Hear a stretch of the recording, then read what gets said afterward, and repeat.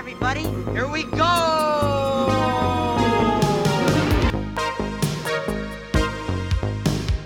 In case of emergency, the exits are here, anywhere. Keep your hands and arms inside the carpet.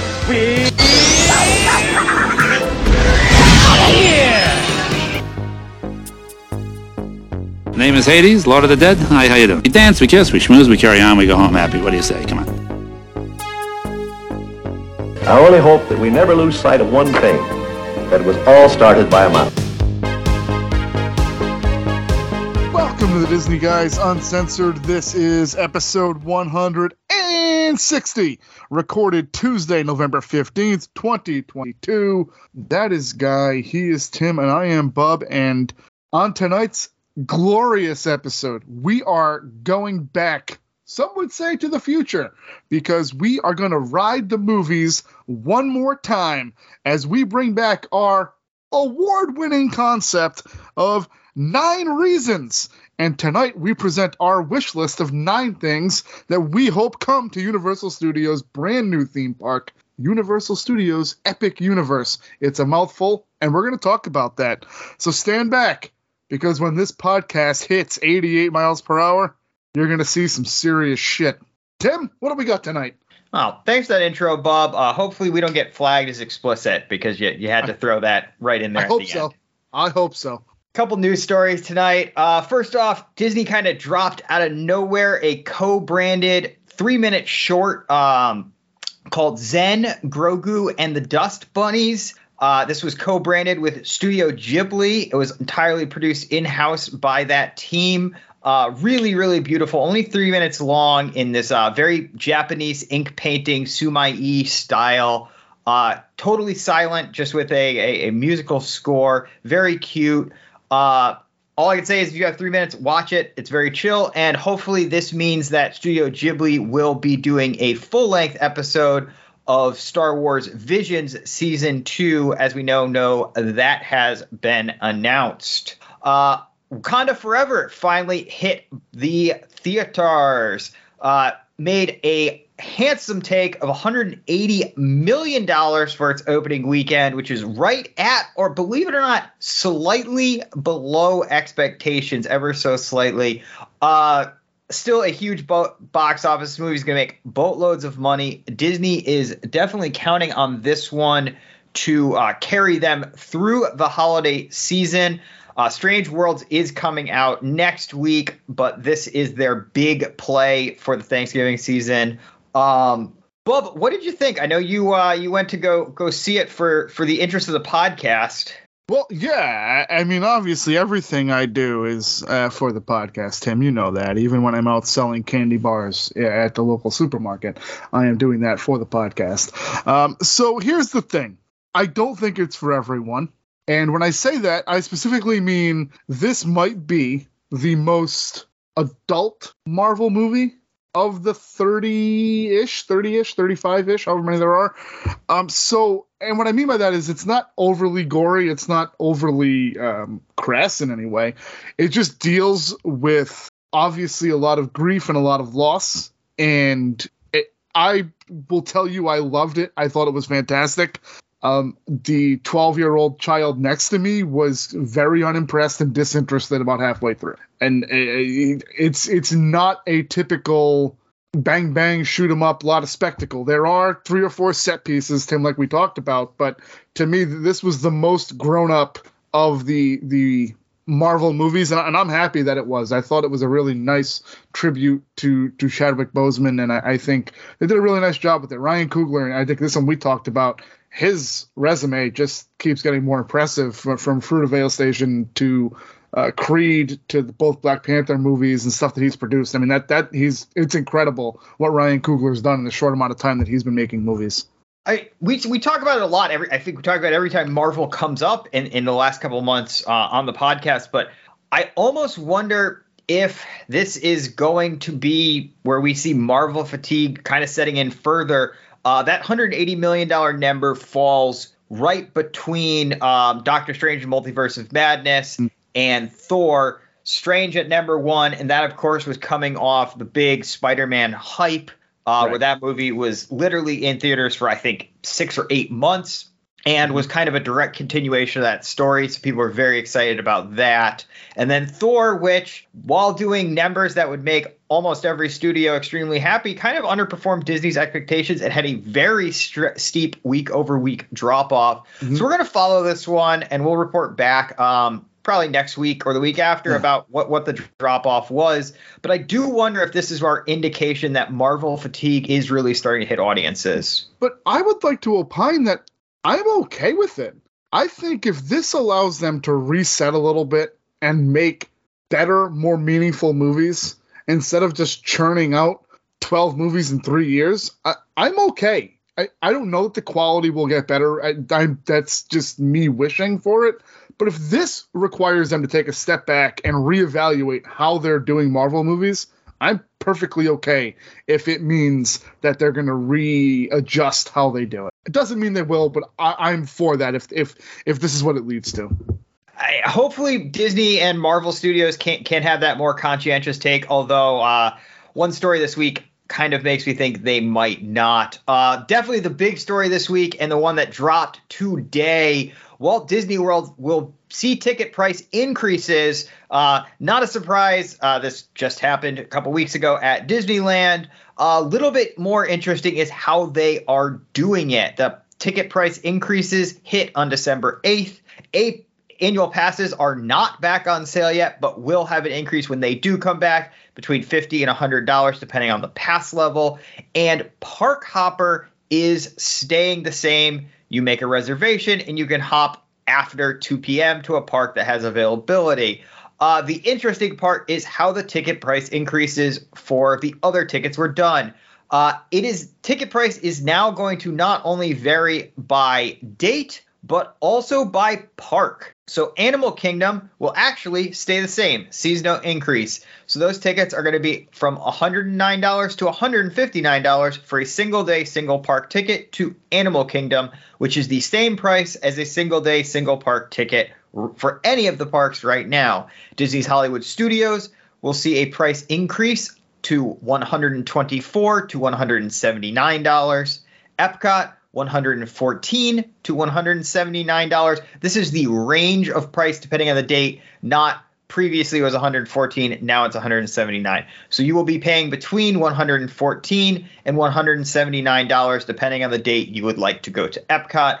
And Magic Kingdom will see price increase all the way up to $124 to $189 per day. Very steep increases, and a system that further controls guest flow to which park they are going to on which days, and discourages people from packing into Magic Kingdom and packing into Hollywood Studios without making a conscientious choice about it. I am not super keen on this. Guy, you seemed a little bit more almost positive on this when I dropped this news on you. Yeah, it's a little bit crazy on my end, but just as someone who visits the parks as a tourist, I really appreciate this. I think the way they're going to be dynamically priced is just to try to keep the locals out on specific days, 4th of July, Christmas, New Year's Day. It looks like they're kind of reserving those days more for hotel guests. And I think that's really where you're going to see the more dynamic pricing. I think in general, it's going to be probably towards the lower end. I think like the higher end of the spectrum, the $189 for Magic Kingdom, the $179 for Hollywood Studios and Epcot. I think those are going to be few and far between. But I think this is really just trying to decongest Magic Kingdom from all the local traffic that they've been dealing with. Yeah, and my feelings a lot less positive, and honestly, I couldn't have said it better than a friend of the show tweeted when this came out. Carly Wiesel said, variable pricing for Park Hopper tickets while still being stuck at one park till the late afternoon. Price increases on products that aren't even for sale. What a time to be alive. Well said, Carly, and that sums up my feelings on it. And lastly, for news this week, we have our first fallout from Disney's disappointing earnings report. Bob Chapek has circulated a memo and press release warning of layoffs within the Walt Disney Company. the memo seems like the layoffs will affect the corporate and especially studios side of the company. The parks are still understaffed and desperately trying to get more workers, though they are having a hard time with that, with the current workers very unhappy with pay and work conditions due to the understaffing. This is not really a surprise when they took such a tough drop on the stock and had such a large miss on earnings. And layoffs, unfortunately, especially in tech and Hollywood, we're seeing more and more in the last couple of weeks. Meta, Facebook, Twitter, Amazon have all announced their largest layoffs ever in the last 10 days or so. Many studios also have announced layoffs. So this doesn't come as a surprise, especially combined with that pretty disappointing earnings report, but still kind of rough for Disney employees since they are in kind of high cost of living areas. And hopefully it does not lead to the quality of Disney's content suffering, because I think we all agree that the Disney content is pretty top notch right now. There can be complaints to be said about the theme parks and the way business practices are being done, but they are really producing some great film and television right now. So that's it for the news. Main topic this week, we're kind of heading back to old standby that we haven't done on the cast recently, some armchair Imagineering, or should I say some armchair Universal creativing, since Universal doesn't have a catchy name for their art and engineering department at the parks. I just thought this would be a good thing to talk about because it really looks like after D23, the question we've speculated a lot on is what was Disney's answer to Epic Universe's oncoming imminent arrival in the Orlando theme park scene. So we kind of want to put our money where our mouth is and come up with our dream list of what we'd love to see. Maybe not in the initial opening of Epic Universe, but things that Universal definitely feasibly could do in phase 2 or 3 of that park. And this is just all pure fantasy booking on our part. This is definitely not anything that we have insider info on, although I will say some of the things on this list is stuff that has been hinted at or would be a fit into announced concepts and lands at Epic Universe. So with that, Bub, if you want to kick it off with your first idea. Yeah, I'm just excited that I'm not emceeing tonight. This is very rare for me to kind of sit back and just opine openly instead of trying to facilitate amongst the two of you clowns. So I'm excited to be the clown that's spewing ideas for no reason whatsoever. So let's get right to it, Timothy. This is Epic Universe, right? This is Universal's Epic Universe. I can think of nothing more epic, believe it or not, than to start at the end of the day, where we are going to do a laser rock show featuring the history of Universal Music Group. And let me tell you, I do understand that Universal Music Group is a misnomer. It's owned by a French company. I get it. We're going to get the licensing back. And that will include Lady Gaga, Taylor Swift, just hate him or not, Kanye West in the news for all the wrong reasons is part of Universal Music Group currently as it stands. There are BTS, Billie Eilish, Guns N' Roses, Rihanna, Jay-Z, Iron Maiden, Coldplay. Every one of these artists in some way, shape, or form, whether it's through subsidiary or through Universal Music Group, have contracts with Universal. I got to tell you, think like planetarium LED, Led Zeppelin show, Pink Floyd show on steroids. We're going to have drones, fireworks, lasers. It's going to be the perfect ending to your day at Epic Universe.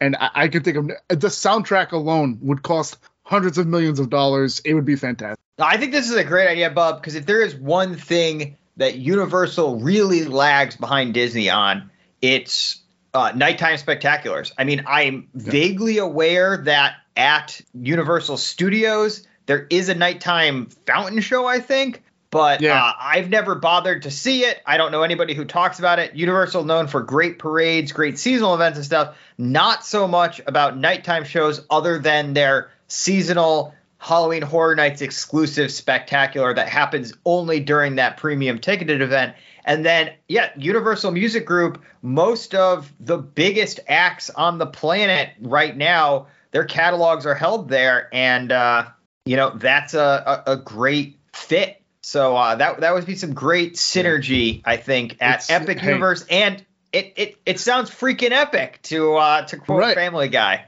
Yeah, I mean, that's the way to do it. And I think we think it's so, not primitively, but we think when we think of Disney, we think of Universal, we think of strictly the movies and that visual medium of entertainment. I think to be able to pull from, and I think Disney is missing the boat on not having something similar to this, because their catalog, while probably not as adult oriented, is so expansive that they could do any number of shows with their music. I think it's something that both companies do legitimately lack. They focus so much on the visual medium as opposed to doing something a little bit more esoteric visually with their songbooks.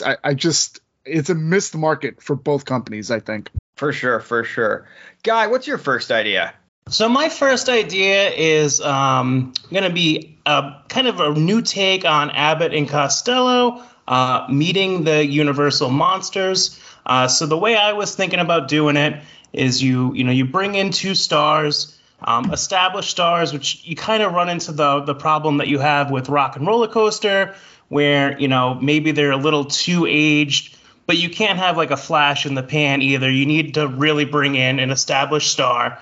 So I was thinking of maybe teaming up, Seth Rogen and Paul Rudd, or Adam Sandler and Chris Rock, or you could go a totally different direction with like Tina Fey and Amy Poehler.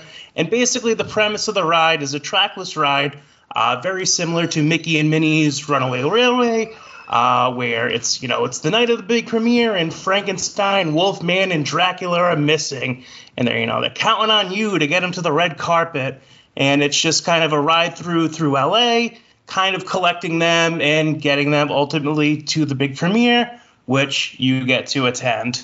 That sounds like a great idea. So more of like a family-oriented dark ride? Yeah, definitely, for sure. Yeah, it seems like a good fit, the classic stuff, and then also the classic monsters. Good lead in. My first idea is also kind of leaning on that classic monsters theme. This land hasn't been confirmed for Epic Universe, but it's all but been confirmed via some of the concept art and the fact that the originally planned Dark Universe land looks like it is definitely not happening, because the Dark Universe is about the deadest thing in film right now. And that would be a classic monsters, haunted house, horror house sort of thing.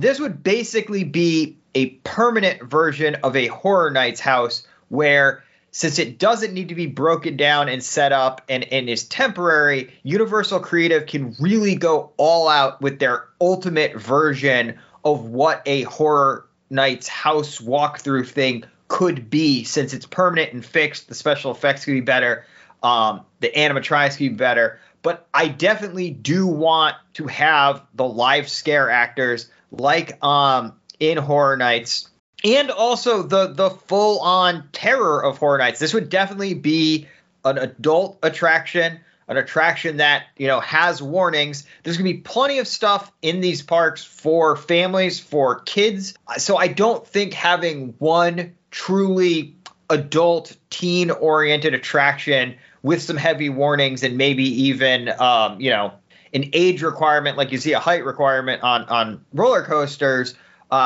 couldn't work. I realize this might be kind of unrealistic, not because logistically it would be too hard, but because the idea of year-round having to pay scare actors to work this and have multiple shifts of them and deal with all the rules surrounding live performers, and also the liabilities of having live performers in a space where they interact with guests. But Universal does this for months at a time at Halloween Horror Nights. It's considered the premier Halloween attraction in the world for people who like scares, especially the Orlando version. Obviously, it's a huge market.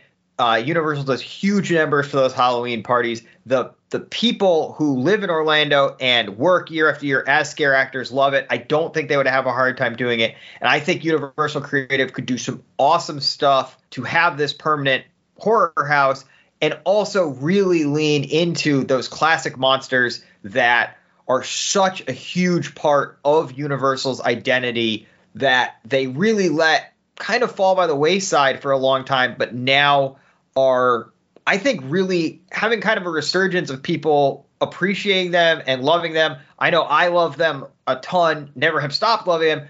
Bub is also a huge fan, and I think this would just be a super, super cool thing to have in that rumored Universal Classic Monsters land that's going to be a part of Epic Universe. Listen, we don't know what we're getting yet over there, and I'm excited for that concept you just described, and in general, anything they give us with the classic monsters. I think that the fact, and again, we've lamented about Universal's insistence of change, that they tweak and take so many things.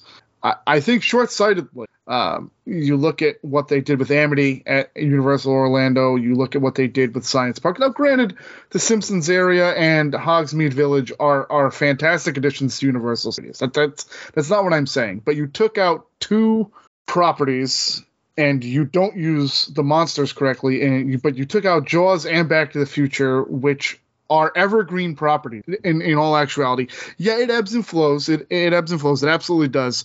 But I just hope that they do the monsters right here. That's all I'm hoping for. And I love the concept of a legitimate, scary haunted house, because it doesn't sound like we're getting that, to be honest. No, I don't think we are. What you hear.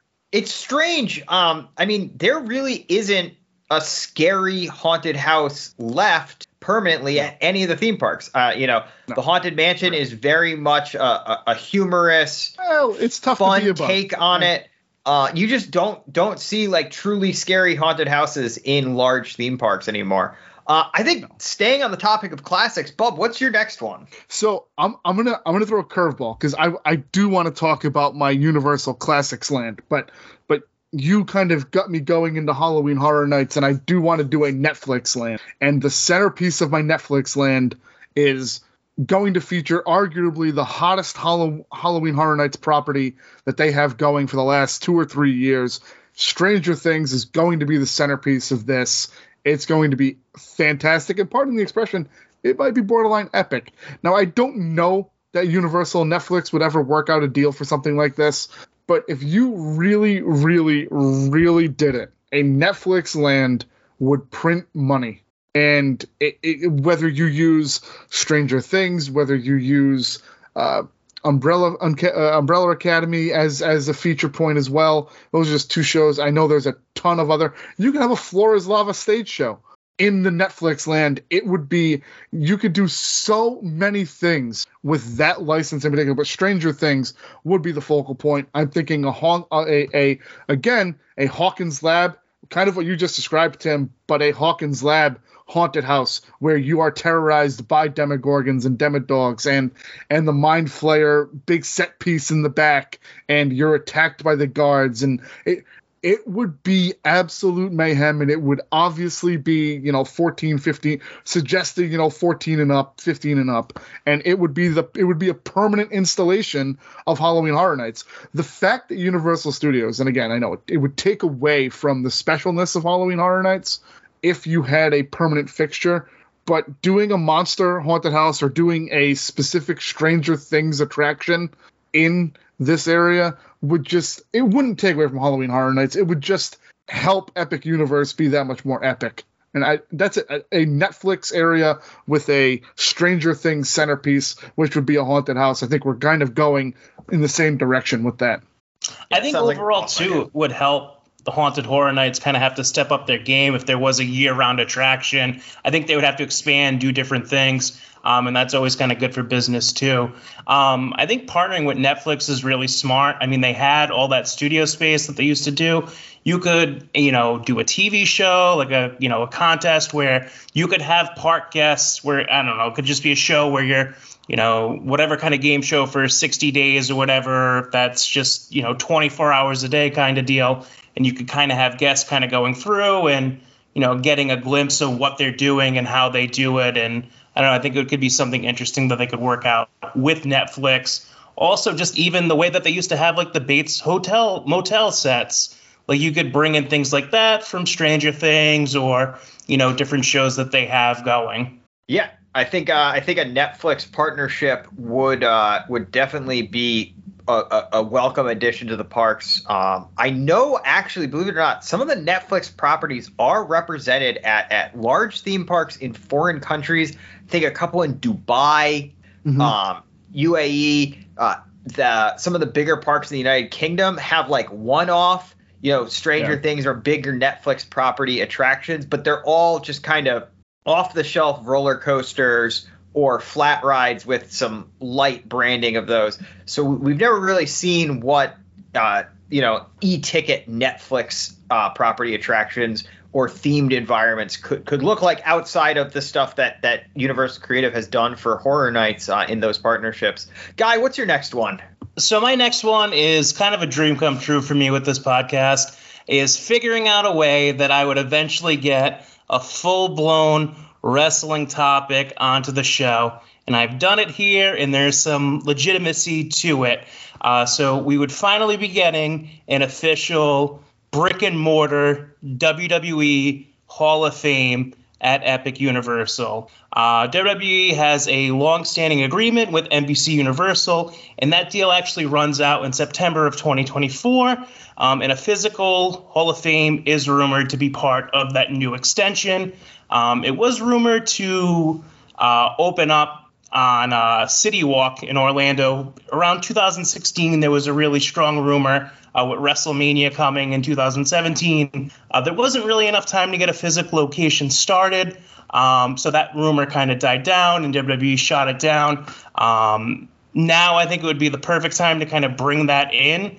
What I would plan on doing is do the yearly Hall of Fame ceremony actually at Universal. You can make it an after-hours ticketed event. I mean, you can sell, as many tickets to that as people can buy, which is great. You can keep it kind of a low price. And I think for the first year, I would be shooting somewhere around 2025. I think for the Hall of Fame, you bring in a big guest. You bring in The Rock, induct him, and then you actually have the physical Hall of Fame itself as well, which I would do, like 50% centerpieces and memorabilia that kind of stay. And then you do half of it where it's kind of rotating pieces. That way it kind of keeps it fresh as well. Just like kind of what they do for the WrestleMania All Access too, you could have an entrance ramp, you could have a ring, you can take pictures, things like that. And then you can also do kind of special things where you could do it the way that they have like Bibbidi Boppity Boutique, where, you get turned into a WWE superstar for the day, and you get ring attire, and they set you up with an entrance theme, and, you kind of record the whole thing. I think it's a great way that they could extract extra money while using a property that's, very familiar to everybody in the world. There's a lot of wrestling fans that love going to theme parks. Including 3 on this podcast. I think this is a slam dunk idea.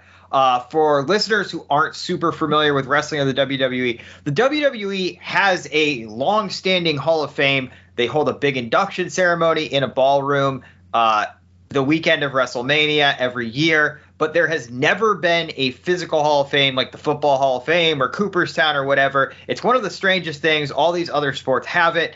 Considered a prestigious honor in the sport of pro wrestling to be inducted in the WWE Hall of Fame, and yet there is no physical building for fans to be able to go and look at that Hall of Fame stuff. So I think with the Peacock deal, with WWE really in a great creative place with the departure of Vince McMahon and the new regime under Triple H, I think this of all the ideas we're talking about this week seems like the one that is most likely to happen and happen soon. And whether that's in Epic Universe or ends up out on City Walk, I would be extremely excited to see something like this come to fruition finally. My next one is kind of looking to the future of Epic Universe after it opens, and that would be a Legend of Zelda Dark Ride. We already know we're getting Super Nintendo World as the kind of, for most people, most exciting part of Epic Universe.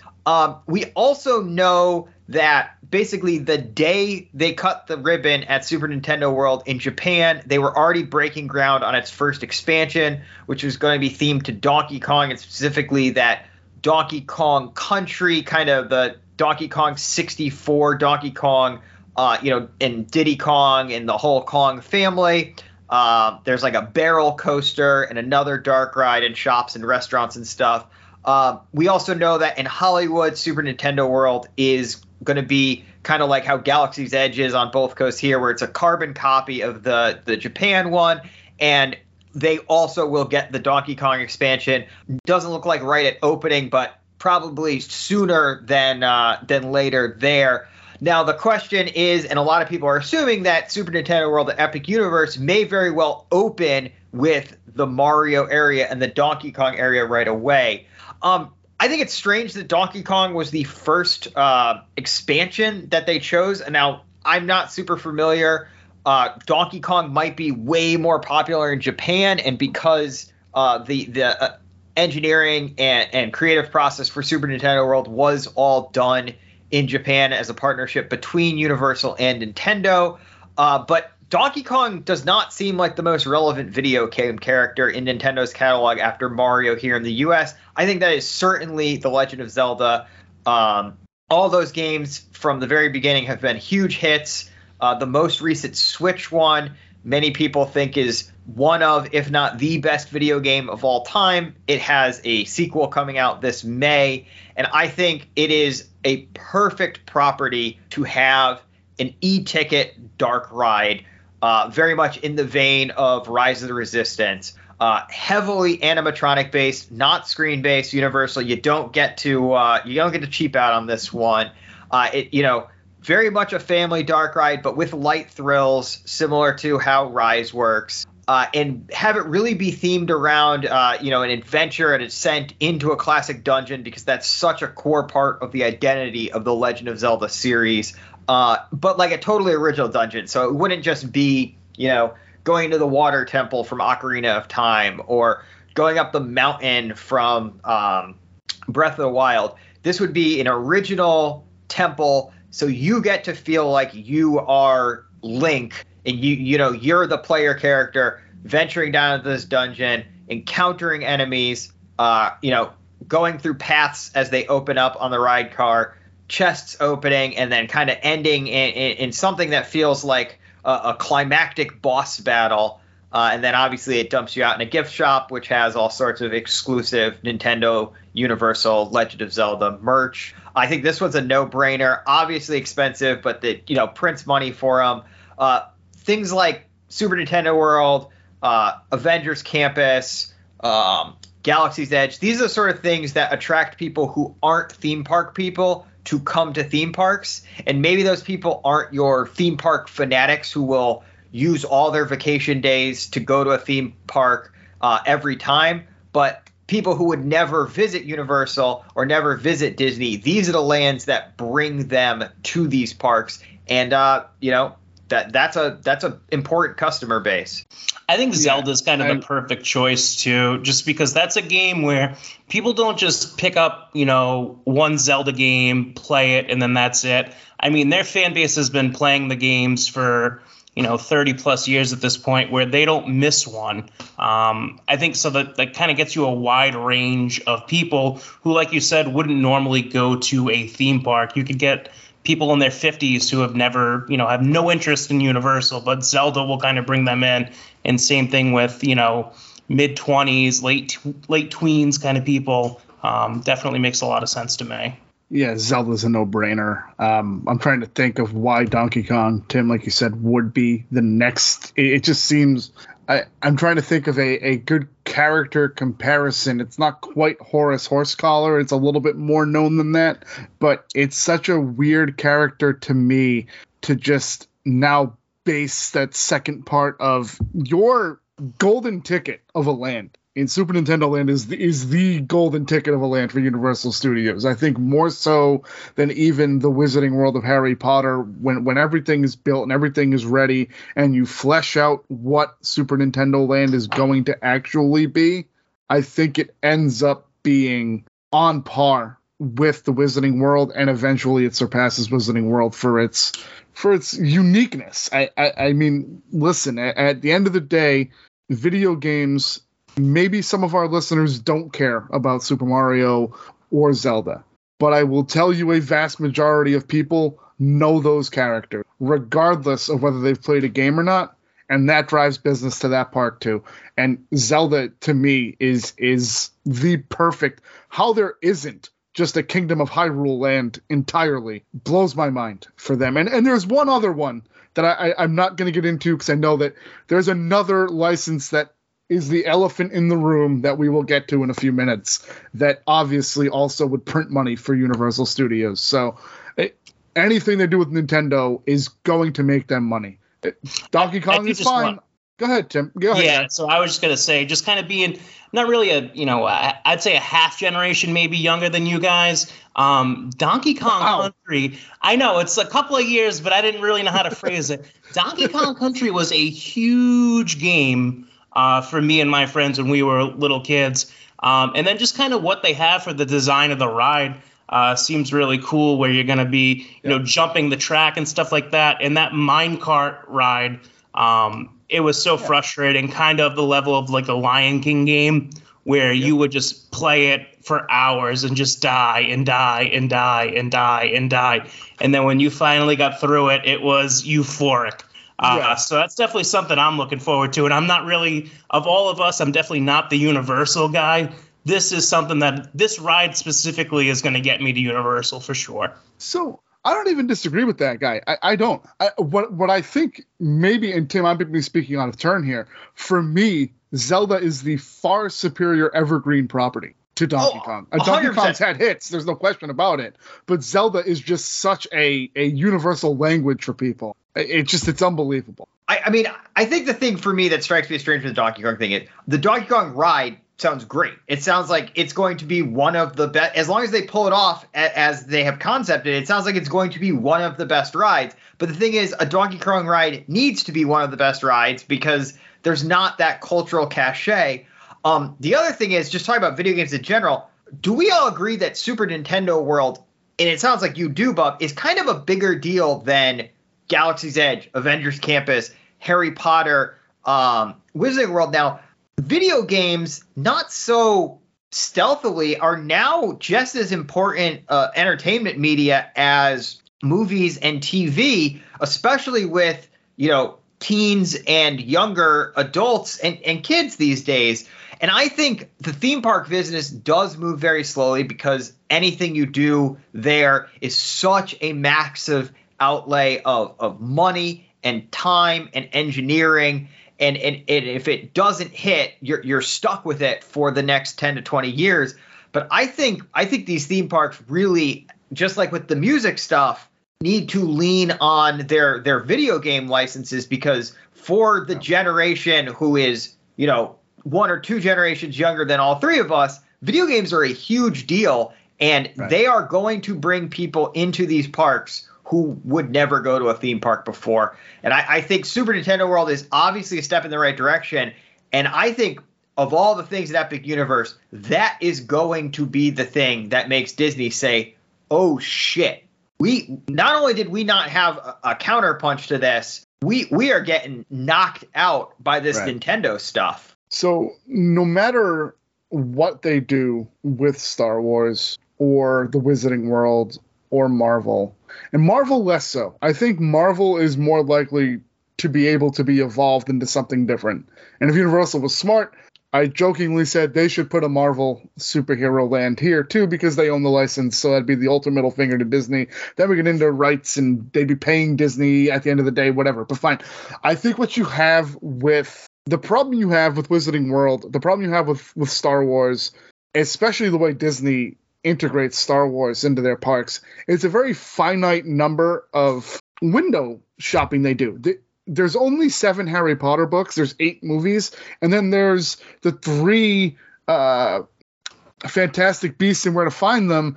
Even if they adopted Harry Potter and the Lost Child into 3 movies or 4 movies, it's still a finite story told around, at most, 175 characters.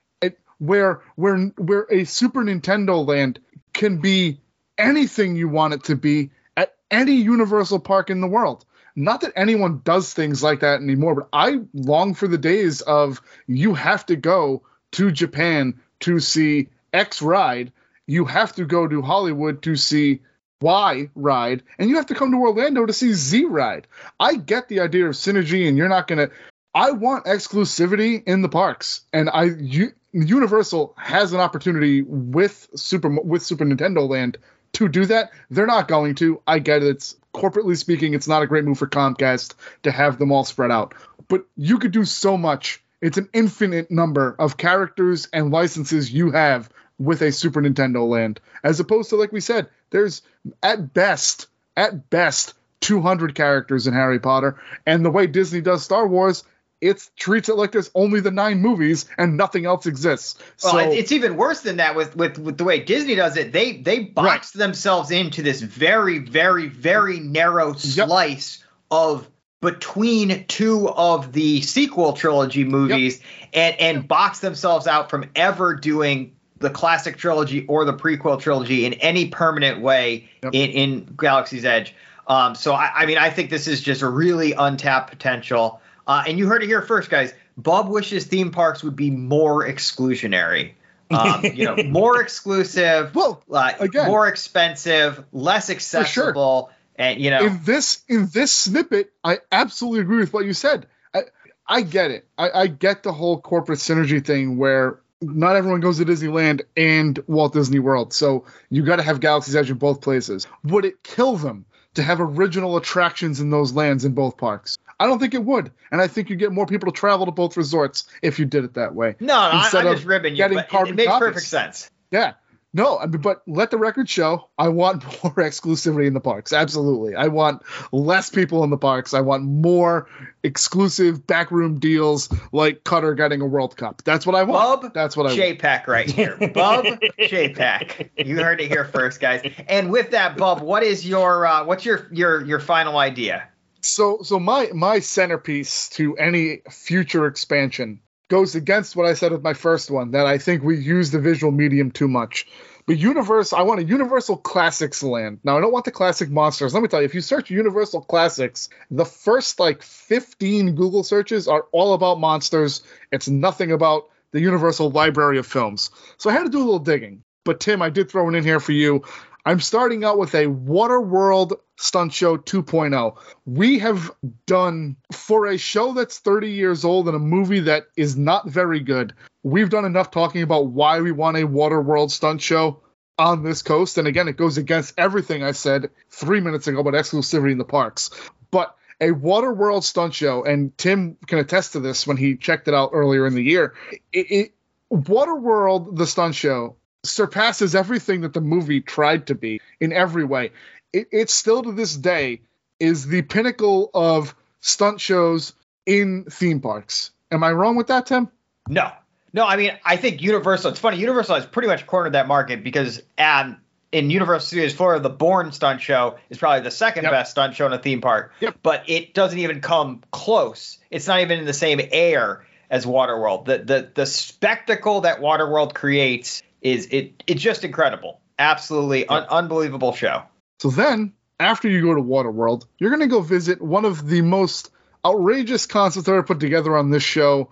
One that's on par with Guy bringing back like an Abbott and Costello, which I'm not sure anybody even catches the Abbott and Costello reference anymore. But those are some of the guy I meant to tell you when you're talking about it. The Abbott and Costello meet insert Universal monster here are some of the best monster movies ever made. They're fantastic. They still hold up as comedies too. They're great. They're great. Yes, they are. I'm going to go one better. I'm going to go Mystery Science Theater 3000, The Experience, where we are going to lampoon some of the classic B movies from Universal Studios. I envision this being very much in the vein of like Carousel of Progress a little bit, a very low-key, probably like a C-ticket ride. It's not going to be this barn burner, but you need to fill in experiences. Just some movies I pulled out. The Incredible Shrinking Man, Tarantula, Death Race, all things that are easily mockable by Crow and Tom Servo. Like, just, I'm here for something like that. Then honestly, since we're into this next generation stuff, I want to know what happens if we took mission space and elevated that concept into an Apollo 13 attraction. I think it's got all the makings of an easy D+ ticket, maybe even E. I would obviously want to take out the motion sickness aspect of it, but what's the next gen simulator? That's what I want for this attraction, Apollo 13, the attraction. And again, it's one of those that is recent enough where I think a lot of people have seen it. It's good enough and remembered well enough where it does hold up. I'm obviously then going back to bringing an entire Hill Valley to Universal Epic Universe. It's going to be some sort of next-gen Back to the Future experience, Tim. I don't know that it's going to be a straight simulator as much as I loved the original Back to the Future, the ride. But I think with how theme parks have advanced, even something along the lines of a hopped up Transformers attraction, Transformers style attraction, or even what they do with the new King Kong with some of the animatronics and some transportation and some movement, I think you could really crush a Back to the Future experience now. And then one that I'm very excited about, one that I'm over the moon about, and I was thrilled when Guy mentioned bringing back some of like the Bates Motel sets, or he referenced the Bates Motel sets, is I want Alfred Hitchcock, The Films of a Mad Genius. That's our working title right now. Universal, you can call me. I've already copyrighted it, so if you want to use it, just let me know. It's going to be in a massive full scale or full and a half scale Bates Motel and the House on the Hill. And it's going to be a great movie style ride, but it's also going to feature like a Rise of the Resistance setup where there's going to be a little bit of a walkthrough portion, a little bit of a 3D motion portion, and then there's going to be a final ride through portion of some of the iconic, from like the Lady Vanishes and the London Fogger all the way up to, you know, Psycho and The Birds and Dial M for Murder. There's just Alfred Hitchcock's library is so ridiculously extensive that this ride, you could almost change out scenes and different things quarterly. We need an Alfred Hitchcock experience in the theaters. Now, I might be showing my age and my quote-unquote, I don't want to say cinephile tendencies, because I think Alfred Hitchcock might be, outside of Steven Spielberg, my favorite filmmaker of all time. But his movies are timeless. He is a legendary name. I think you could do so much with just a giant tribute to Alfred Hitchcock. I do realize it is 2022, and most of the target audience for this attraction is my age or older. So I get that. But at the end of the day, I think they're missing the mark by not having some sort of Alfred Hitchcock experience at Universal Studios. And that's why I'm putting Epic Universe in like phase 3. So, Bob, that was you. I'm glad you acknowledged that, because that was my question when I saw this on the doc. Alfred Hitchcock, arguably the greatest filmmaker of all time. If you look at like the Sight and Sound 100, the AMC 100, any of these lists of the top 100 films of all time, he's either, you know, has the most films on it or second only to Kurosawa in how many films are featured on these lists. But the fact of the matter is, the ride you're describing sounds like something that's at the same scale as like a Rise of the Resistance. And though Disney has never given out prices, everybody assumes that ride costs between $300 and $500 million. Right. And I just don't think, in good conscience, especially a company that is directly run by Comcast, would ever be like, that's it, $500 million for a Alfred Hitchcock experience. I don't see, it's the polar opposite of the Legend of Zelda thing. I don't see you could ever recoup your investment on it. No, you wouldn't, Tim. And this is, I think, more of what I would just dream to build if somebody gave me a blank check. There's so much you could do. And I love the Kurosawa reference to Seven Samurai. Might be the most complete film ever made. It's fantastic, but oh god, just a fantastic tribute to Alfred Hitchcock would just blow my mind. And you're right, it's never getting made. Let's be truthful. There isn't much in my Universal Classics land that is ever going to get made. So I'm excited about just talking about some of the concepts that we came up with today. That was kind of my hope today. Guy, what's your last idea for this fantasy booking of the Universal or Epic Universe, I should say? So my final edition, once again, brings me back to childhood, and I'm paraphrasing here, so don't get too upset if I don't nail this. I wasn't able to pull it up in Google. But when I was a kid, when I heard the phrase, this show was filmed at Nickelodeon Studios at Universal Studios, Florida, I know I just spent a half hour watching one of the greatest pieces of television that I think I'll ever see. So I think what my final thing will be to bring in not just Nickelodeon Studios and the live shows, but also a whole Nickelodeon land. I think Bikini Bottom is way overdue for some respect. A Krusty Krab, I think, sells 1 million quick service meals a year. I don't think you could lose money on that ever. They already kind of have the meet and greets at Universal. I think you just really expand on that and kind of build more like a living set of what that is, where you have, actors in costume, kind of like Galaxy's Edge, just kind of walking around, living in Bikini Bottom. I think there's not really anything for kids so much, like little kids. I think that would be a great start, to kind of get more involved for everyone. And then again, bringing back just the live TV shows. You could do stage shows.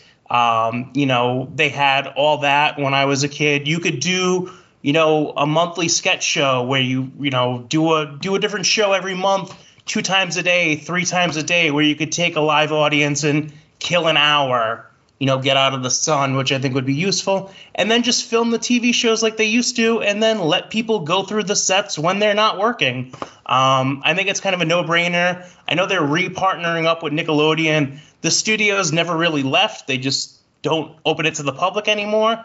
And I think it's a missing opportunity and something that people loved, and people love what they loved in the past. No, I think that's an awesome idea. And Nickelodeon owns Ninja Turtles now, so we could definitely get some Ninja Turtles in the parks, which would rule.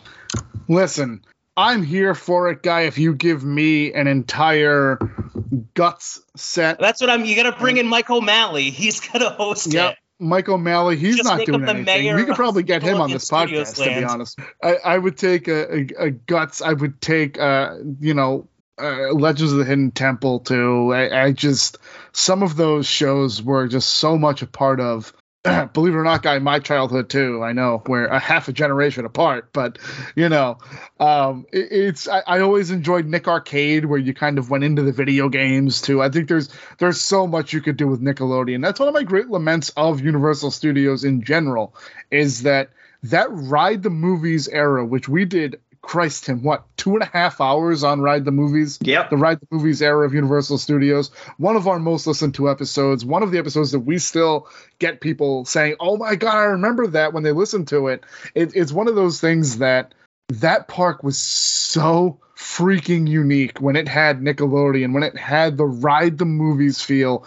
It was truly glorious in that mid-90s era. It was the best theme park experience. If you were if you were 10 to 15, 16 years old, that was Universal Studios.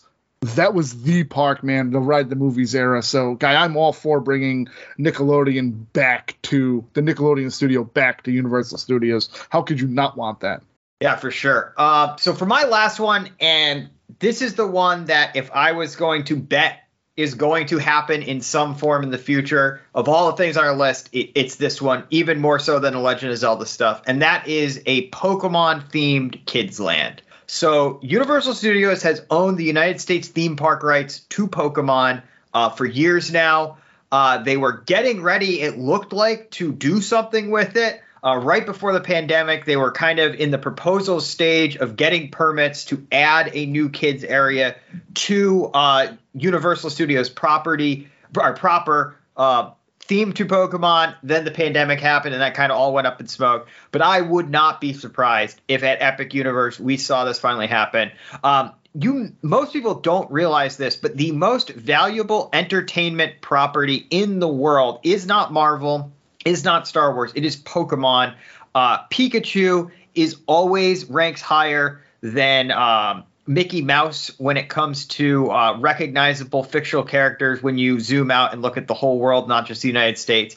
And the fact that even in Japan, there is simply no Pokemon representation in theme parks, period, outside of occasionally you will get a temporary thing or a pop-up thing someplace in the world. But the fact that there is no Pokemon land or Pokemon attraction in a theme park is absolutely crazy to me. And I think this makes the ideal kids area, because kind of the defining characteristic as a childless man of a kids area is it is the part of a theme park that I can skip. But Pokemon, with its 25-year history and immense cultural cachet, means that you can build a Pokemon Kids Land that not only will parents with kids who want to be there also enjoy spending time in that land while their kids are there, it will bring people into that land, into that area of the park, even if they don't have kids, because everybody has some connection to Pokemon at this point, because it's just been such a part of culture for 25 years now.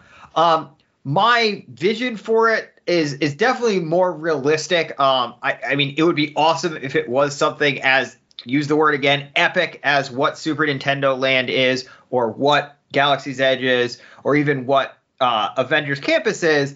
But kind of what I envision is almost something akin to how the Simpsons area at Universal Studios is, where you could have flat rides that are themed to Pokemon. I think the really obvious one is a Magic Carpet / Dumbo style ride, where the cars are going to be your various bird type and flying type Pokemon.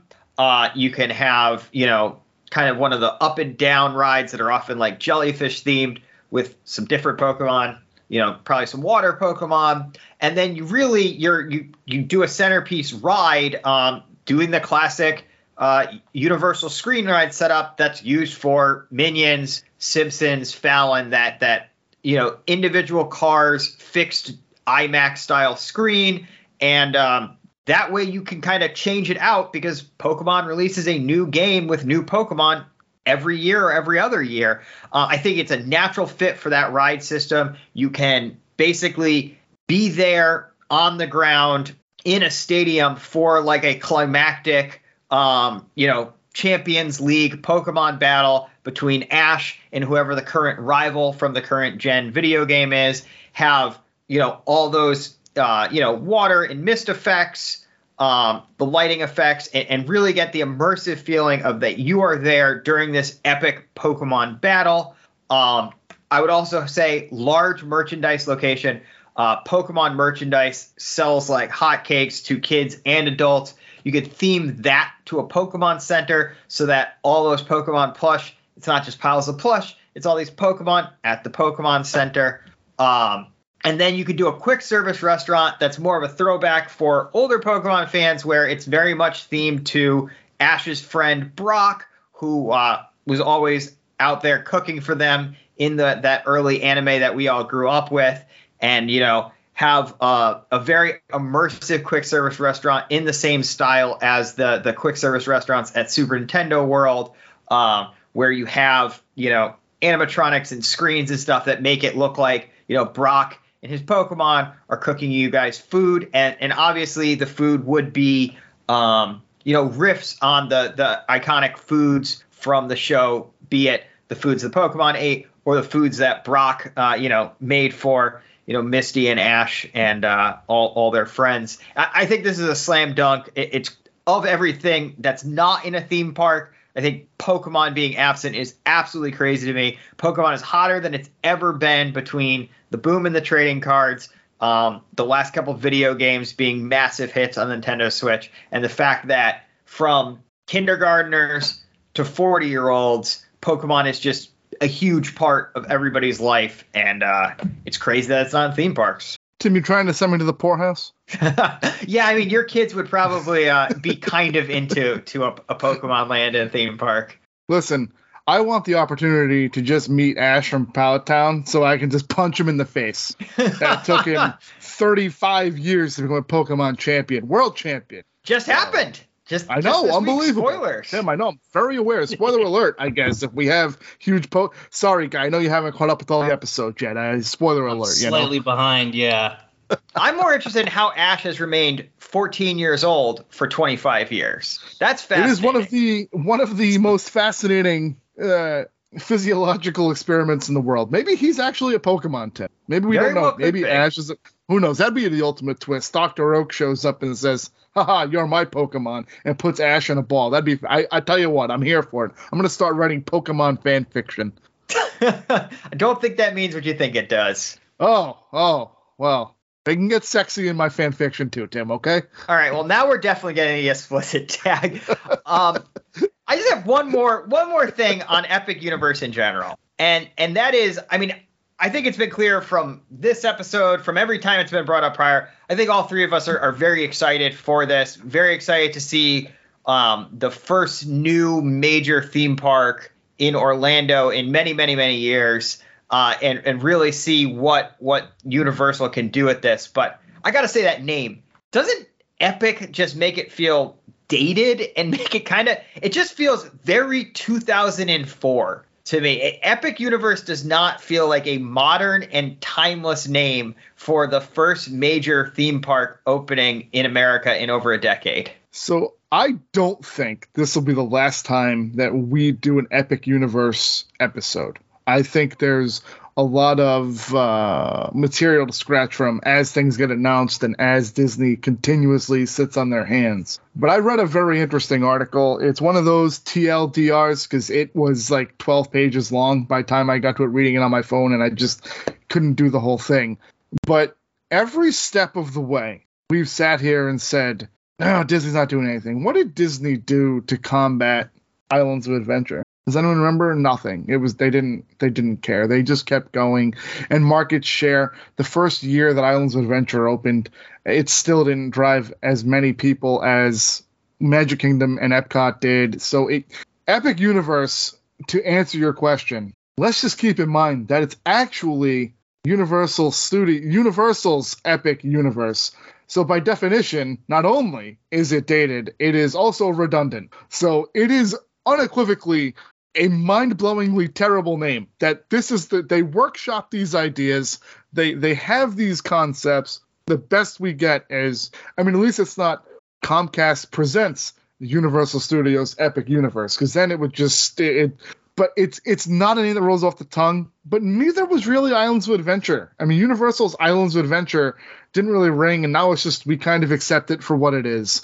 And let's just point the finger at Disney's Hollywood Studios. That park doesn't know what it wants to be called. So it is one of those things that, at the end of the day, Tim, you're absolutely right. It's a terrible name for a theme park in 2022 or 2025 when it reopens, especially that we're 2.5 years away still.